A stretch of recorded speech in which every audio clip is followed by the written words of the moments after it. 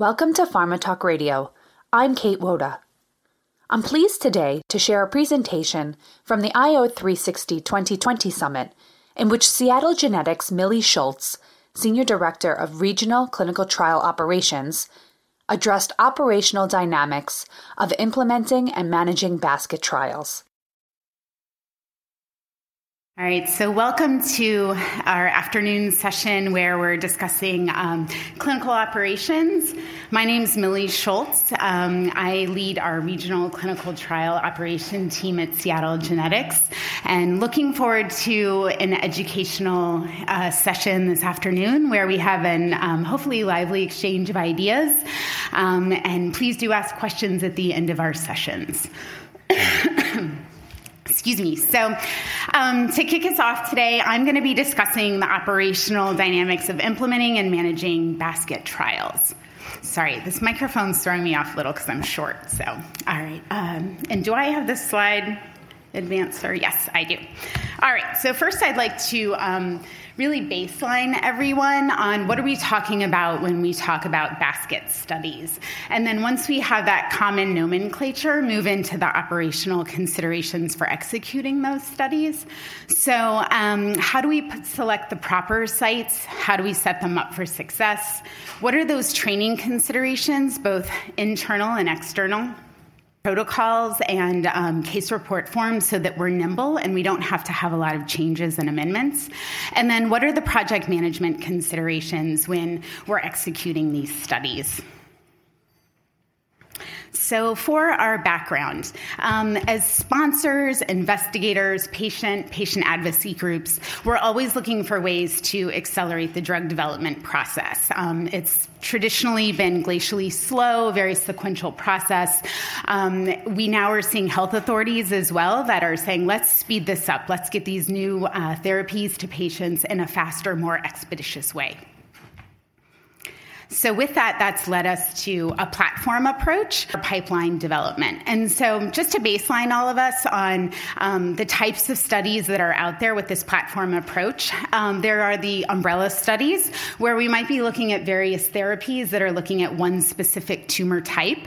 And then the basket approach where we're looking at one specific therapy that's simultaneously testing multiple tumor types. That's where our focus will be this afternoon. And then there's sort of the matrix between umbrella and basket, which is our platform study, where we have many moving pieces. We're rolling in various therapies, various tumor types, testing hypotheses simultaneously, and rolling things in and out.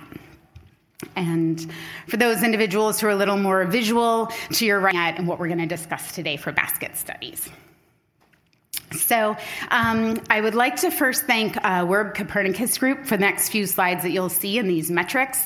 I know all of us in operations were very typically metrics driven, so hopefully this will orient what we're seeing with regard to basket studies today.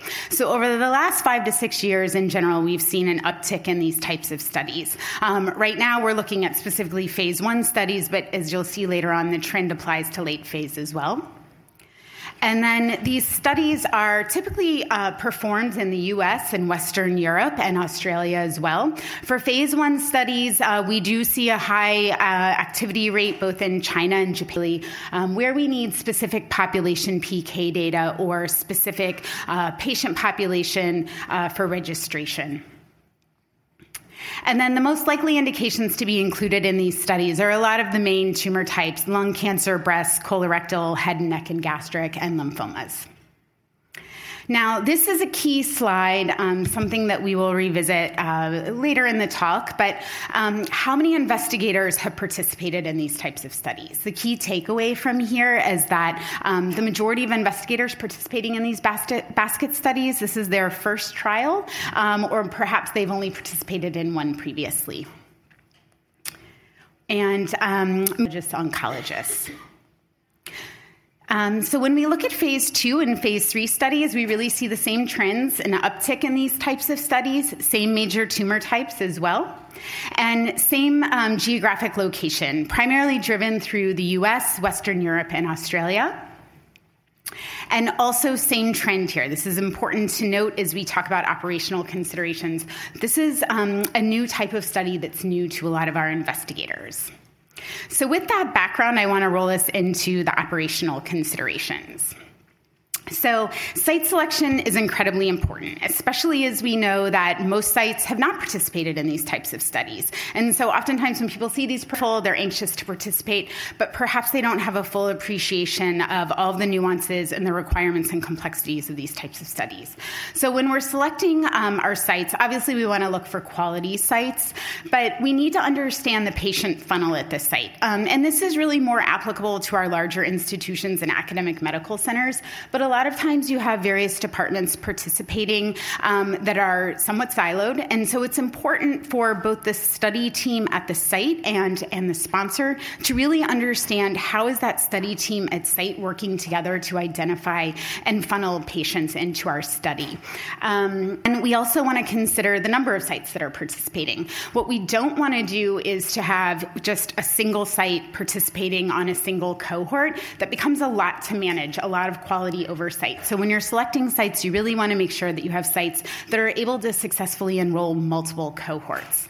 And then another key piece is engaging everyone at the site early on. I know for our traditional studies, we typically engage the PI, study coordinator early on up front, and we don't have a lot of communication with those sub-investigators. But it's important that we engage the full team up front and make sure that we have buy-in up front. And then taking a look at what the site is proposing they can do, how they'll execute, looking at how successful have they been. That's important to validate the selection of those sites. The other piece to think about as well is, as we see from the prior data, that basket studies are relatively new for investigators. So it's important to also look at single tumor types for the sub-investigators that were participating to make sure that they've been successful as well. So when we think about protocol development, I think the key piece here is flexibility. You want to make sure that you're writing your protocol in a way that it's flexible and that if one arm is changing, you don't have your whole protocol come to a screeching halt to update the full protocol.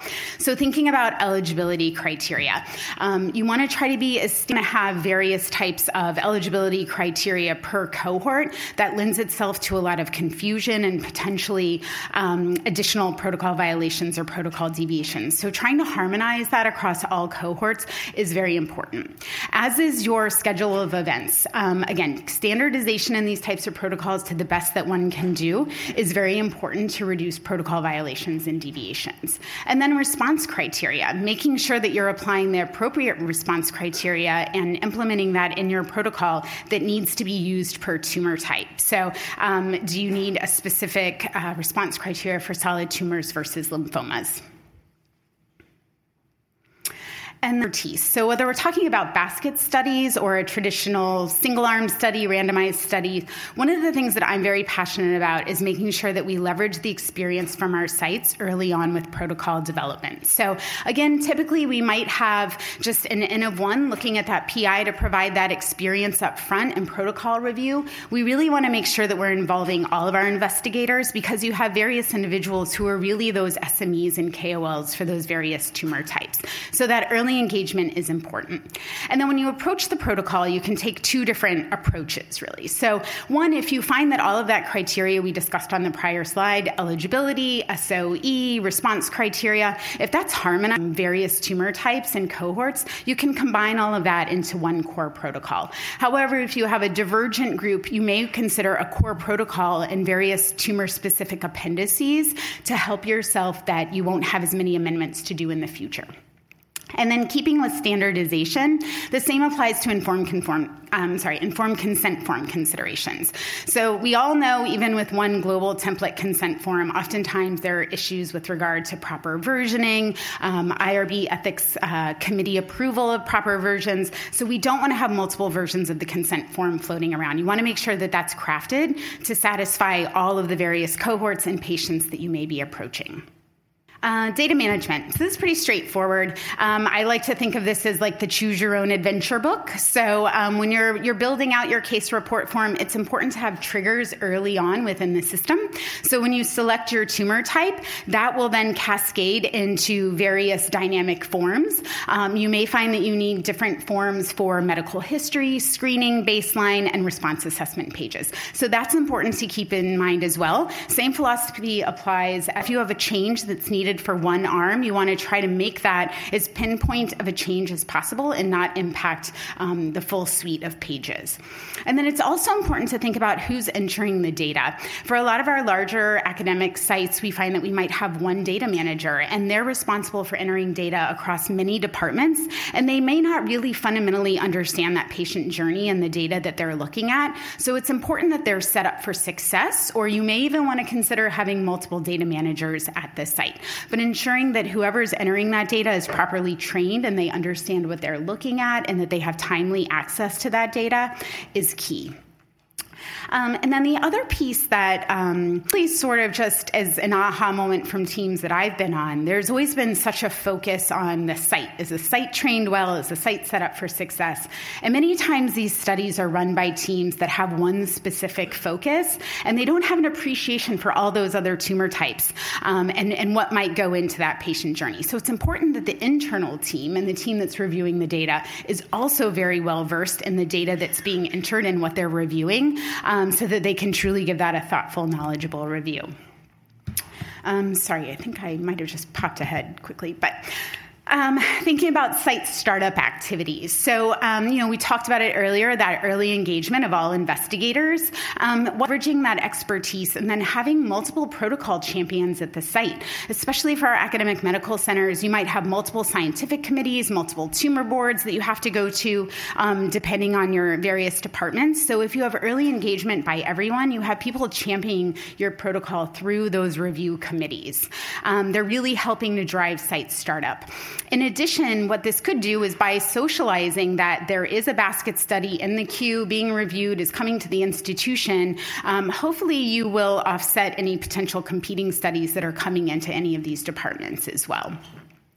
And then thinking about who's taking point for all of the activities for startup, whether that's regulatory, budget, contracts. So again, similar to data management, oftentimes you have one individual who needs to coordinate across multiple departments within these larger centers. So it's important that we give these centers additional time to make sure that they're coordinated properly and set up for success, and making sure that the individuals that are doing that work have that space to coordinate with all of those different players. Also ensuring roles and responsibilities are clearly defined. Who's going to disseminate new information as it comes out? There are a lot of different players in these studies, and so no longer do you have that single point of contact, but if a new amendment is coming out or new emerging data is coming out, we want to make sure that we understand what is that insight and how are individuals getting that information, how are they being trained, and how is it documented. Training, again, I think we've touched on this throughout the talk, but it's obviously very important. So thinking about external training at the site, making sure roles and responsibilities are clearly defined, ensuring that if you do have a primary coordinator or data manager, that they're set up for success through training, and that they have the proper time to coordinate with their peers in other departments as well. And then taking that internal reflection and that internal look on proper training for the sponsor or CRO. This is really critical for proper oversight. And one of the things to think about is have been CRAs or work closely with CRAs, monitoring can be very challenging for CRAs. Oftentimes our monitors have multiple protocols which are hard enough in themselves to manage, but now we're giving them a protocol which is essentially a lot of mini protocols within that. And so we're asking them to be an expert on multiple tumor types. So it's important to think outside of the box. How do you approach that? How do you set up your CRAs for success? Maybe you consider co-monitoring and you have some of your CRAs are really SMEs for some tumor types, and then you have others that support them who really understand the other TAs. And just a reminder, again, sometimes the internal team can be the weakest link in our data review and execution, just because I know we oftentimes like to think that it's really important that the internal team is trained across all tumor types. And then the last few slides, I just want to hit on project management considerations. So again, these are a lot of sort of mini studies within a broader clinical trial. And so for me personally, one of my large pet peeves is if someone expresses to me a single FPI and a single LPI, it's not really informative of the health of the study. So when we're tracking out milestones for the study, it's important to treat each cohort as its own mini trial and appreciate that there will be very various inflection points and go-no-go points within those trials. And you really need to manage all of those simultaneously. And so with all of those deliverables that are built into a single study, it oftentimes means additional resourcing than our resourcing algorithms allow for. So that's something to take into consideration as well. I find that the teams that I work with on these studies are in a constant state of data review, constant state of potential amendments, and updating supporting documents to accompany those amendments. So it's important that we make sure that internally as sponsors or CROs, and from the site perspective as well, that we are giving teams the proper resources to be successful and execute their studies with quality. And again, just the high level of CRO is really critical for executing these studies successfully. So with that, I think that's the end of our slides. So thank you for your time. Are there any questions?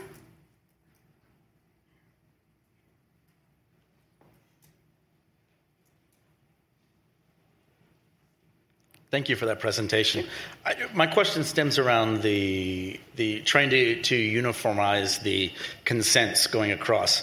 As someone on the discovery and research side, when I find out about a trial going on and then a new piece of information comes in, I'm very interested, can we do some RNA-seq and do some biomarker searches in that?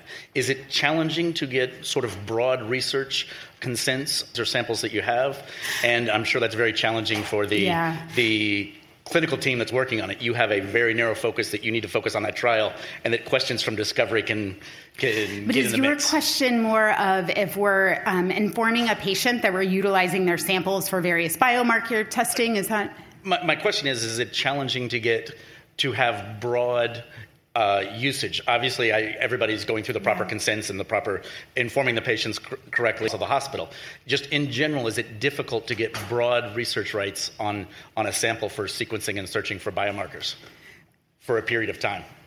Well, so I think that might be, I'm probably struggling with as that's framed with regard to the informed consent form. So we usually do not, as we approach patients about using their samples, the same time frame for using samples and the same purpose for those samples is generally outlined for patients so that they understand, but specific biomarkers are not outlined, so that gives you that broad umbrella. Yeah. Okay, thank you.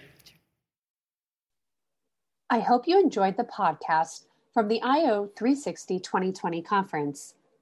The next IO 360 meeting will take place virtually February 23rd through 26th, 2021. For more information, visit www.io360summit.com.